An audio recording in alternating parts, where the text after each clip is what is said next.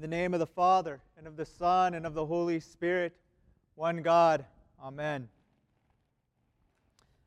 On the Sundays that precede, that go before the Nativity of Christ, we remember those who have lived before the appearing of the Son of God as He became man.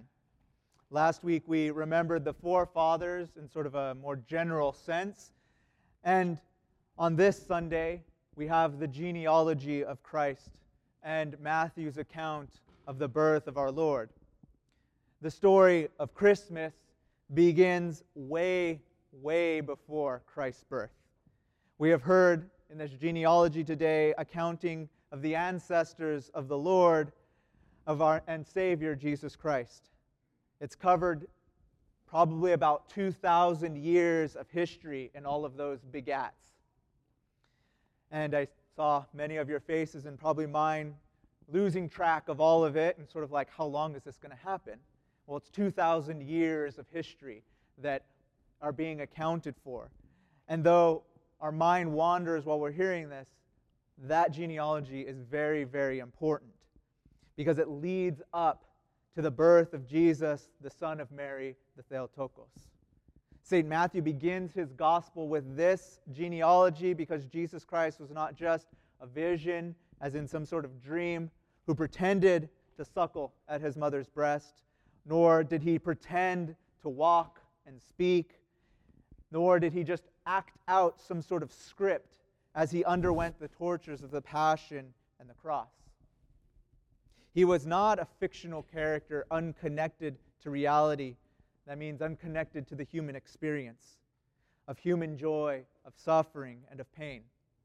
The evangelist Matthew begins in this way because there is no doubt that Jesus Christ was a real person of flesh and blood. His ancestors are King David and the righteous Abraham. He is the fulfillment of all the elements told to us in the Old Testament, which God prepared for and then went and pointed toward. All of those ancestors point toward Christ, and they're God's preparing His people. For 14 generations, the people of God were ruled by judges, and these were the prophets giving the word of God to them. For 14 generations, the people of God, after their captivity, were ruled by kings. For 14 generations, the people of God were ruled by priests, offering sacrifices for the people. The judges, kings, and prophets connected the people of God to their God, and those of the faith of Abraham to their Father in heaven. The genealogy brings us to Jesus Christ, the Messiah, who is the judge, the king, and the priest of all humanity. However, Christ's lineage does not only have men of renown and piety. It includes foreigners and grave sinners within the people, these chosen people. Unusually, we have 4 women that are mentioned in the genealogy: Tamar, Rahab, Ruth, and Uriel's wife, with whom David sinned greatly, one of the kings of Israel. This is abnormal since in the Old Testament law, only fathers should be accounted in a genealogy. These women who, in different ways, are people who appear out of place in the holy lineage. Tamar and Rahab and Uriel's wife all become subject to serious and unseemly sins that none should follow, but we should follow them in their repentance before God, where they were freed from those sins. And Rahab and Ruth were foreigners that were not by bloodline part of that promise of Abraham. However, Rahab helped the men of God in Jericho and joined them and became part of the people of God because of that choice. And Ruth chose to follow the God of Abraham as her own, and she is the great-grandmother of the King David. So why is it that St. Matthew seems to break this rule and include these kinds of people? Ought we to be scandalized that they are dirtying up the pristine lineage of the Lord? Is the Mother of God and even Jesus Christ soiled by their presence here? Of course, the answer is no. He is not soiled by this. This is the entire point of the gospel given to us from the very beginning, that God came to save sinners. God is telling us in His love for us that we should not despair when we sin. Even though these people sinned or were separated from God's people in ways that many of us may sin or be separated from God, they are still counted and included in that holy line that results and springs forth from the Theotokos. She who is the all-pure and the very best which humanity could give to God, and also had great sinners as her ancestors. And so that means our Lord did too. These sins and these people did not prevent our loving and just and good God from deciding to descend from earth and become human. While we were yet sinners, He came to save us by first becoming a little infant. God began His earthly life as a child and lived in every way as we do, except He never sinned. God planned to save us in this way because He wants to make us His sons and daughters. He never lets our turning away from Him stop His promise that we may be His. We are shown by the inclusion of these women and other sinners in the genealogy that God is not excluding anyone from His promise. God calls us to repent of our sins, and miraculously, somehow in His wisdom, He responds by making our weakness part of His divine providence to save all of us. God uses whatever it is that we have, if we give it to Him, to reshape in His good will, that we may be saved and changed to become like Him. Christ, in becoming man, saves all humanity. That is, all people, no matter how far they may have fallen. Christ is able to raise all people from their falls. God's plan is for all people, even those that seem like they should not belong. Our God is a God that intimately works with humanity to bring up His people as a parent, as a loving father who guides His children until they are mature. This is what makes Him so great. He is determined to prepare a people to be ready to join Him in His holy work. The genealogy is an account of the people God chose to help all other people, not of that bloodline, to be ready for the time that the Son of God would be born in the flesh. He wove the threads of those holy offices of judge, king, and priest together from one generation to the next in the presence of those who seem not to belong until the fullness of the offering of humanity could be made in complete freedom and cooperation with God's own labors. Just as a gardener or a fine metalsmith would choose some sort of plot of land or some clump of metal to begin his craft, so God chose these certain people to teach them how to serve His will, however imperfectly they may have done so.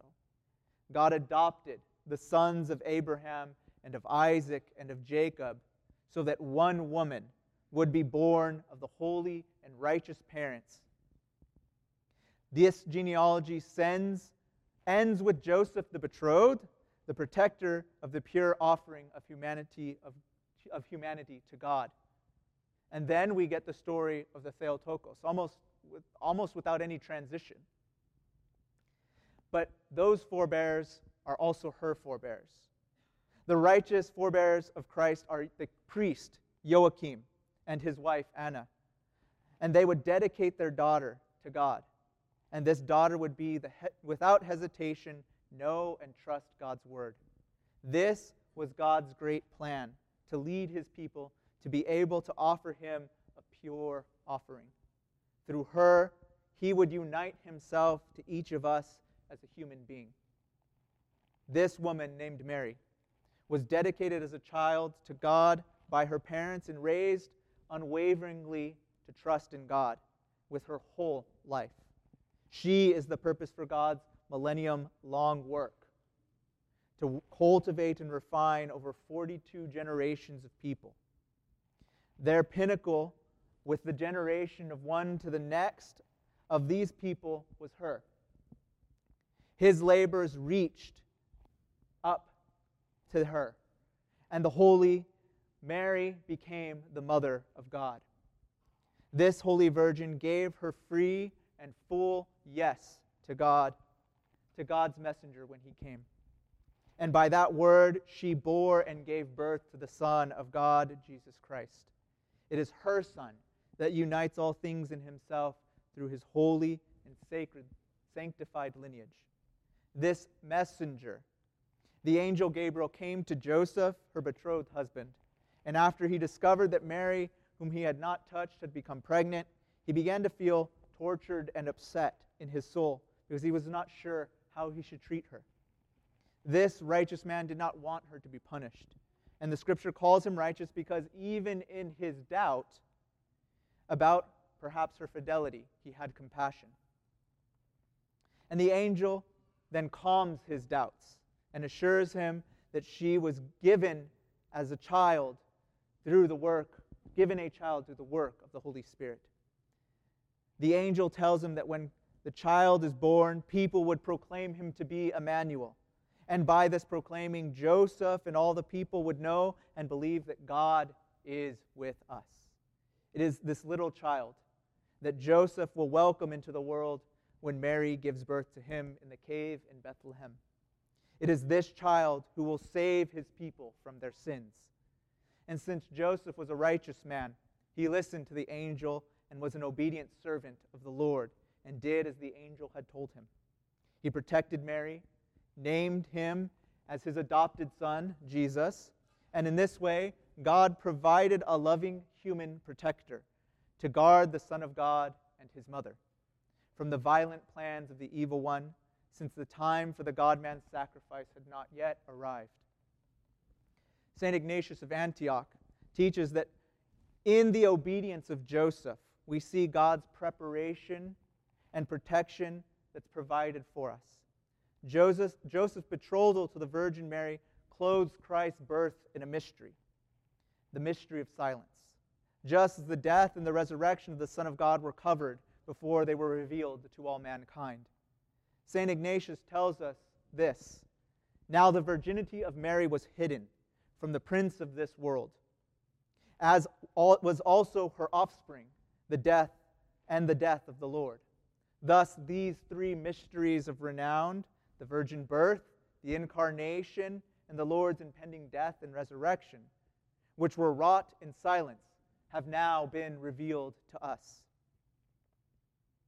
So Joseph preserved the mother of He who created the entire world and who would save us from the sins that destroy our very selves. And Joseph became the adopted father of the only begotten Son of God. What mysteries are given in such simple words from the gospel today. By simple, holy trust and obedience, Mary received God in her womb, and Joseph became God's adoptive father. Adoption is the central work of God's salvation. Christ's holy genealogy lists those born in the lineage and those who were adopted into the faith of Abraham. God promised to Abraham that his children would be more numerous than the sand. And when God said this, he was not only promising Abraham numerous children and grandchildren, as would make any grandparent happy, but God the Father was also saying that those who were not related to Abraham by flesh and blood would count him as their forefather too. The genealogy we have heard all the way up to Joseph and Mary is made up both of natural children and children according to the law. Christ descends from Abraham and David, and is the fulfillment of the promise given to them. When you unite to Christ at your baptism and in the celebration of the Nativity of the Lord, we join this whole royal and priestly and prophetic heritage, and the promises of God become yours. We become His people and join God's labors for the salvation of mankind. You who put on Christ are able to call Abraham your father because you believe the God of Abraham and trust him in all things and in all circumstances. You who trust God, who is born of the ever Virgin Mary, the Theotokos, God's promise is given to you by a spiritual adoption, which all of us may join as equal to those born according to Abraham's flesh, and even more so, for the faith surpasses mere earthly blood. Anyone in the world that praises, thanks, and glorifies God as the Son of God who took on flesh may join his grace-filled and divine plan that saves each of us. And in your own ways, whether they're great or small, in your repentant thanksgivings for his mercy, you can be obedient to where God calls you and trust what he has accomplished and what he is still doing for you. Receive Christ in the cave of your heart, you who worship and praise his birth, when you come to celebrate the Nativity just in a few days. We will draw closer to God when we do this than anyone who follows after the externals of the old law. For it is by the law of grace that you can call yourselves sons and daughters of Abraham and join in God's promise to him. And even greater than being Abraham's children from his flesh, you are the sons and daughters of Jesus Christ who put him on. As you put him on, you become his children in baptism and are given the power to grow in your trust of God. And in this way, you become a holy people. You join to Jesus in his birth, his death, and his resurrection. In that glorious future, and when the final resurrection happens, you will be made perfect children of God, seeing and experience God's radiance in that great resurrection when there is no sting or scent of death, and in that place and time when there is only life abundantly given to each of us as our inheritance as the sons and daughters of God. So today, let us seek with joy the blessing and the salvation that he offers to you. Come, glorify and celebrate the Son of God's approaching birth and unite him with him. Prepare to receive him and glorify the holy birth of the Savior Jesus Christ, the fulfillment and the pinnacle of the continuous activity of God for us. Amen.